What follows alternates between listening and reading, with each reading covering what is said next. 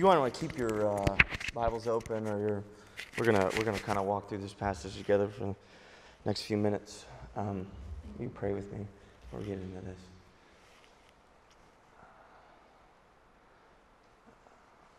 Heavenly Father, this passage reminds us a little bit about who you are. That this world may indeed fade, but you will remain. Before the foundations of the world, you were present. You were hovering over the depths. You were hovering over this world, and you intentionally begin to form it and shape it so that life could flourish. And whatever happens, you will still remain. Your word will remain. Your church will remain. Help us in this uncertain moment, in these uncertain times, in these moments in which that we are fluctuating between fear and anxiety and maybe even depression. Like, help us find sure ground in the understanding, knowing that you will remain. May the words of my mouth and the meditations of all of our hearts right now be acceptable in your sight, who is indeed our rock and redeemer. It's in Christ's name we pray. Amen. Friends, if it's your first time here, welcome. My name is Ryan, and I'm the pastor of this wonderful church, and we enjoy meeting in the wind tunnel. So when the air conditioning comes on, it's going to be really loud, but that's all right. We look forward to the fall and the winter because we won't have to turn that on all the time. We've been looking at, last couple of weeks, we finished up a series in which we were looking at the parables. And one of the reasons that we wanted to look at the parables is we just want to just kind of gaze at Jesus. We wanted to look at him and say, what are you trying to teach us? What are you trying to say? Who are you? And that ended about a couple of weeks ago, but what I felt like was good, the parables, we also just now kind of transitioned into interactions people have had with Jesus. And this is one of the most, well, it's not there, but this is one of the most probably well-known, one of the most well-known interactions that Jesus has with people. There's a lot of things that come of this, but we're going to just talk over a few things. But before we get into it, let me ask you this. What is your greatest need in life? What is your greatest need in life? Your greatest need? Some, if you think pragmatically, you'd think, well, food and shelter, I need that. Others might think, well, I need knowledge because knowledge is power and that'll help. I need that. Others might think, well, community is one of the most important things. I got to have that. Well, let's just, all that. I just want to be comfortable. No matter where I'm at, no matter what I'm doing, I just want to be comfortable. Or maybe my greatest need is no matter what I have or whatever I gained or whatever accolades I made, if I don't have health, then I don't have anything. So health by far is one of the greatest needs. I want to be noticed. I want to be loved. I want to be accepted. I want to be at peace. I just want to be content and at peace. What's your greatest need? The passage that Lindsay just finished up reading, there's a group of people there and they all need something. It says, on one of those days, Jesus was teaching. At first, it seems pretty simple. Jesus is teaching at a group of people, to a group of people. That sounds, okay, Jesus teaching. Normal. Jesus is teaching. Then the story becomes a little bit more complex and a little bit more multi-layered because now the story begins to fill itself out. And it says, and now the story, there were teachers of the law from every village there. From every city, from every village, teachers of the law came to hear Jesus. Did they come to listen, to learn? No.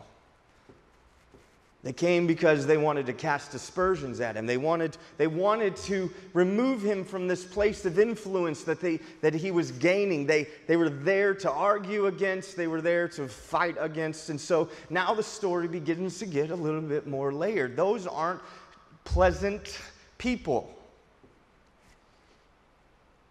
And then it says, then the power of the Lord the power of healing was on Jesus. So now there's this group of people that are there because they want to get to Jesus to be healed. Matter of fact, in Luke chapter 4, we see that there was a group of people Jesus was healing so many people that large, massive crowds of desperate people were doing everything they could to get to Jesus. It's beginning to become more complex because we know throughout the Gospels that there are people that are deaf and they're blind, they're possessed by demons, which can mean multiple things, not just demon possession, because they didn't have categories for schizophrenic or, things like this. There was lepers, and there was a man like this paralytic. So there's all kinds of people coming to meet Jesus. So you can imagine that this is not a docile sort of crowd.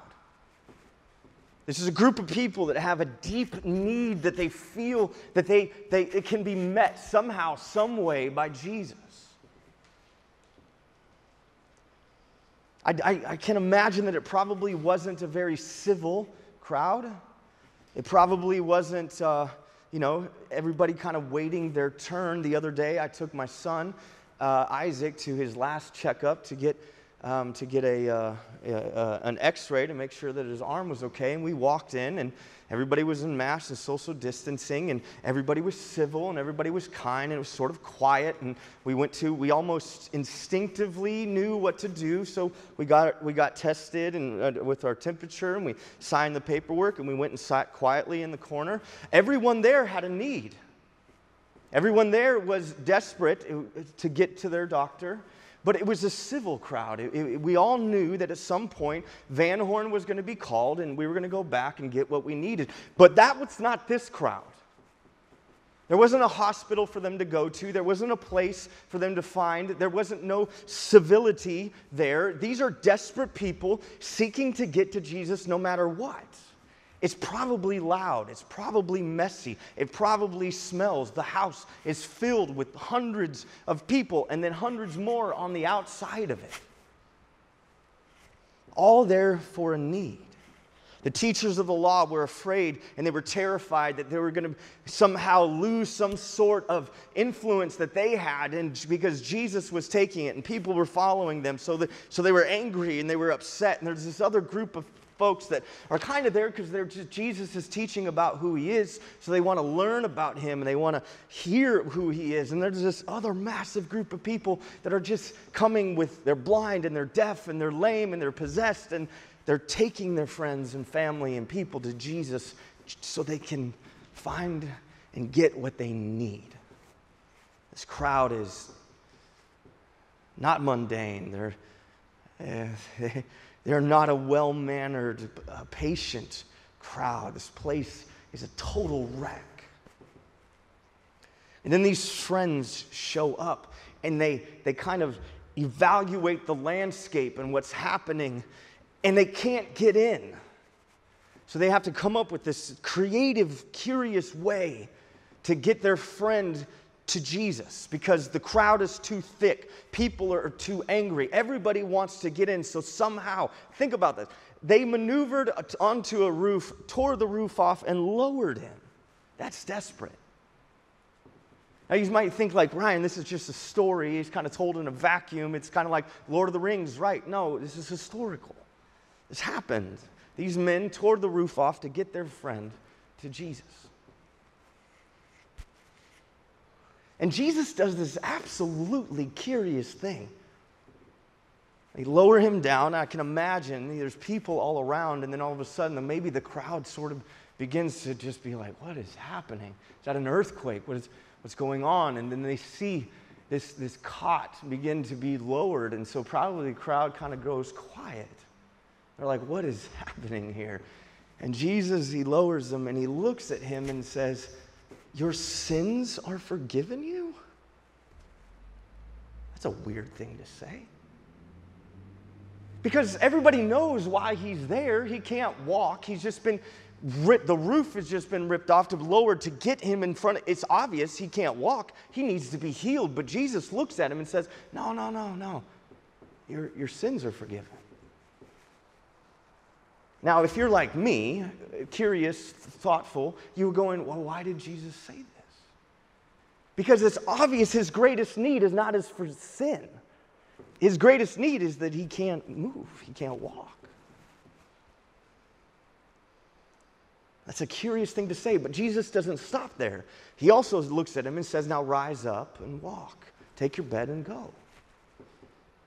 So we have these two sort of elements, right? We have this idea of something like we would categorize probably as spiritual, right? Your sins being forgiven. And then we would categorize something like maybe physical need. So we got a spiritual need and a physical need. And Jesus sort of addresses them both in that moment. And it's curious because over time and over history, the church has tried to separate them.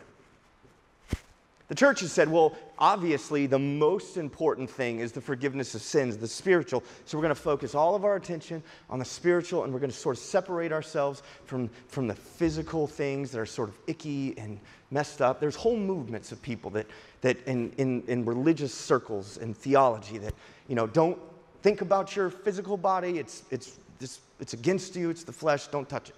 All spiritual. There's other groups of people, and then they focus and they say, well, obviously the most important thing is that Jesus was healed him. So all of their budget and all of their programs and all of their buildings is to focus on what they can see, the needs that people have, the needs that they have. That's physical, it's tangible, it's there. And they put all of that there. But the church historically have done something that we should never separate. We should never separate these things. One, because death is a separation of that. Death is a separation of my soul, spirit, and body. And then resurrection and life again, flourishing, is a bringing back together. But, that's one reason why we don't separate these two things. But the other is Jesus doesn't either. He doesn't say, okay, rise up and walk, go. You're going to be great. It's going to be fine now. He says, your sins are forgiven. Now rise up and walk. I learned this interesting word that you can maybe share in a conversation. People think you're smart. It's called a psychosomatic whole, which means that's who we are. You can't separate yourself, your mind, your feelings, your emotions, your spiritual sort of life. You can't separate. They're all connected. They're all multi-layered. And so that means when we go back to it, then if that's the case, nothing is separate. What is our greatest need then? And see, I think Jesus here addresses it. That our greatest need, what drives us to the feet of Jesus, the thing that affects every single one of us, is sin. It's sin. This guy was sick, but he looked at him and said, I know that you're sick. I know that you can't walk. I know that you don't feel well. But there's something greater there that I need to address. It's sin. Sin is not just physical, friends. It is not just simply spiritual. It runs so deep in our lives. It touches everything. It has 10,000 faces and no face. And we all kind of have this quiet agreement that we're not going to talk about it because it makes us feel all uncomfortable and because it feels like it exposes. I appreciated so much Sherry's honesty coming to confession, because when we confess that we're broken and there's something messed up and our own lives are messy, like there's something vulnerable about that. We don't like to talk about it. We don't like to look at it. We don't like to admit that it is permeated and touched and has gotten into our bones the way that it's affected us. That it's complicated. That it's not just in here. It's our culture. It's our world. It's in our social situations. It's in our personal lives. It's deep. It's complicated. It's dark. It's layered. It's physical, it's spiritual, it's emotional, it's all of it. It's all wrapped up. And this is one Jesus came to address. Not just for the man that was lowered, but for everybody that was there.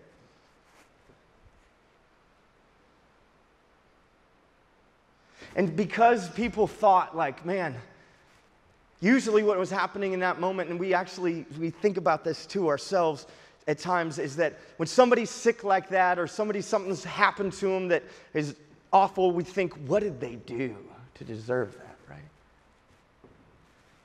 In John chapter 9, there's a man that was born blind, and everybody around him said, what did he do wrong? What did he do wrong to be born blind? And Jesus immediately, and all through the gospel, says, no. Don't think of it that way. No. Sin touches all of us in weird ways. Sometimes it doesn't have anything to do with what we've done. It just happens that it touches all of us.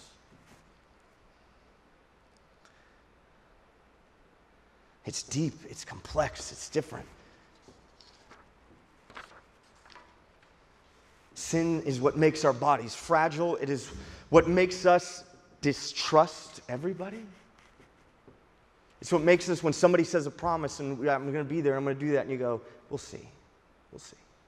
But until that, I'm going to keep you here. It's what makes us worry about relationships. It's what makes us anxious. It's what makes us fearful. There's no way to just distill it down to maybe sin is things that we do or shouldn't do. It's so much greater. Sin makes us say things like, well, the reason that this is happening to them, or because it's because they're poor, or it's because they're uneducated, or it's because they're a Republican or they're a Democrat. It's the reason that this is happening is because they haven't taken advantage of all the things in this world that is there. That's the reason that they're doing these sorts of things. And it's maybe a part of that, absolutely, but it's so much deeper. It's so much greater than that. It's what allows us to say things like, I don't even believe there's a God. Matter of fact, I'm going to live my life as of God unto myself. I'm going to do what I want, when I want. I'm not going to ask any questions. Sin runs that deep. And none of us really like to talk about it. None of us really like to look at it. We can't think about sin any longer, friends. Listen, I'm speaking to you if you believe, if you're a Christian and you're following Jesus. If you're skeptical, you don't believe Jesus speaks anymore, or you don't know if he speaks to you, welcome. We're glad you're here. But for those of you that do, listen, we can't think about sin anymore as about something individual that we do or don't do. It's so much deeper. It's so much deeper.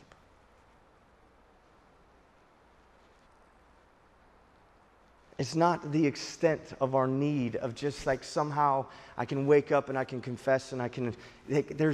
Our need is so much greater. And Jesus addresses it.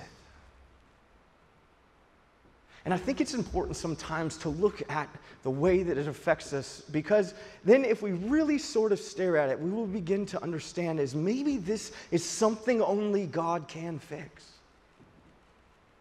Maybe another relationship that I think I might need, that's not going to fix it. Maybe if the job that I longed for, that's not going to fix this that's happening. Maybe if I just can position myself to get, this place of comfort that I've always longed for, or position myself up in the corporate world in a place where I can't be touched. None of that is going to address what absolutely needs to be fixed.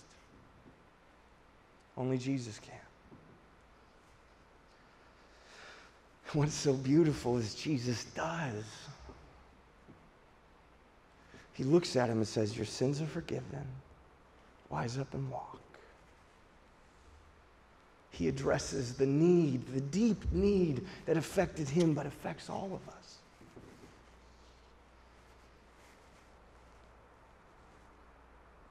But sometimes it's hard to get. It feels like it's hard to get to Jesus, right? people get in the way, circumstances and situations and things get in the way. It was hard for these guys to get them down to Jesus. They had to rip off of a roof. They had to lower him down. It was risky. It was difficult. They could have fell through and hurt themselves. All of these things. It feels sometimes like we're being kind of, it's hard to get to Jesus. It's hard at least to have that need met that we long for.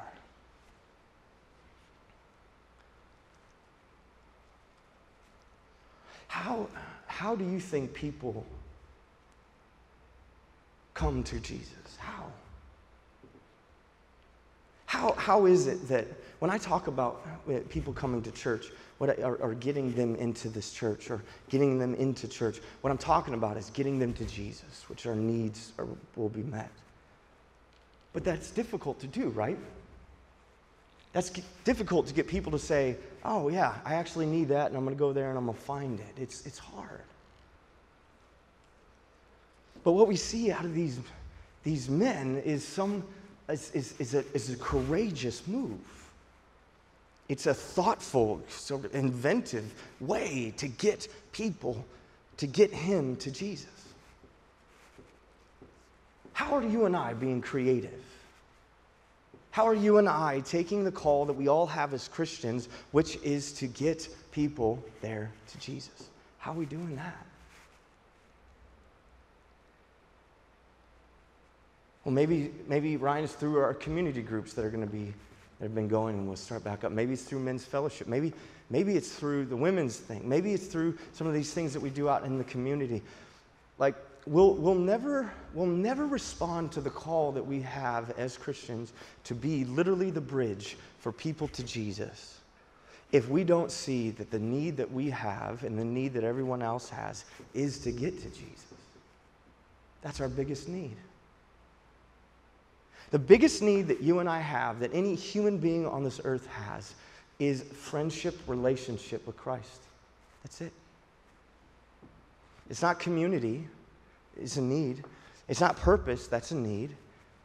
It's not a sense of belonging. That's a need. All those things are found in Jesus. All of them.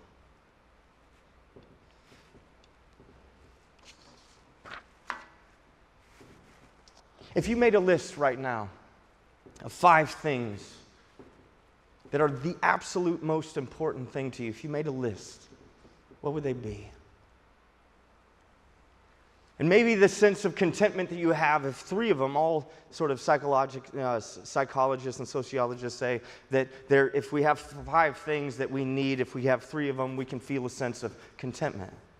What would they be? Well, I have a deep, good relationship with my family and friends, so I don't need money. Or I have some sort of fame and recognition, so hopefully this depression will go away. What would that thing be that you feel like you need?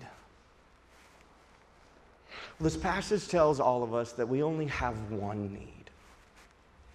Jesus. Jesus. His love, His favor, His power, His presence, the presence and the friendship of God that is found in Christ. That is all that we need. Do you need community? Absolutely. Do you need to belong? Yes. Do we need purpose? Yes. But all those things can be found in Jesus. I'm closing up right here. My sons receive a lot of hand-me-downs. The Joaquins have helped with that. Thank you, by the way. They receive a lot of hand-me-downs. And it's funny because, like, on the back of the tag sometimes, it's written name, the name of the kid. It's on there. I feel like church and life is a little bit like that. What do I mean? Have you ever felt like this deep connection, maybe, or this deep love when you were at a community group or a bridge group and you had this connection with somebody? And it felt really good, and it was like, that's amazing. Well, if you turn that tag over, it says Jesus. It's Him. Have you ever come to this table and felt a sense of purpose and felt like, man, this makes a lot of sense. I feel like I'm loved and I belong, and this is wonderful. Well, if you turn that tag, it's Jesus. Have you ever felt the presence of God when we were singing? And that something happened and hit your heart in a way that and then you looked at it and you felt this like warmth and you smiled maybe and you lifted your hands. That, if you turn the tag over, Jesus. All the beautiful things in our life that we experience, that we tangibly see, the things that are good, that bring flourishing, the things that we all long for, if you flip that tab, there's only one name. It's only one name. And the curious thing is that the way that we experience Jesus, the way that we meet with Jesus, the way that we have our needs met in relationship and friendship with Jesus is by friendship and love with each other. I don't know if we know that yet. Like, the paralytic man couldn't get there. If the friends weren't willing to take him there, he wouldn't have been healed. He wouldn't have. We are all connected in this way that I can see Jesus in you. You can see Jesus in me. We can experience Jesus, who he is, together. We need each other. Matter of fact, I can't learn about who Christ is if he's placed you in my life and I don't know you and I'm not sharing life with you. I can't know him. And if my greatest need is to know Jesus, I need to know you.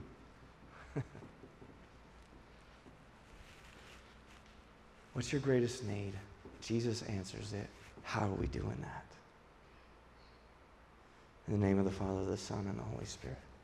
Let's pray. Heavenly Father, we thank you that in your word, in this passage, we see clearly your heart.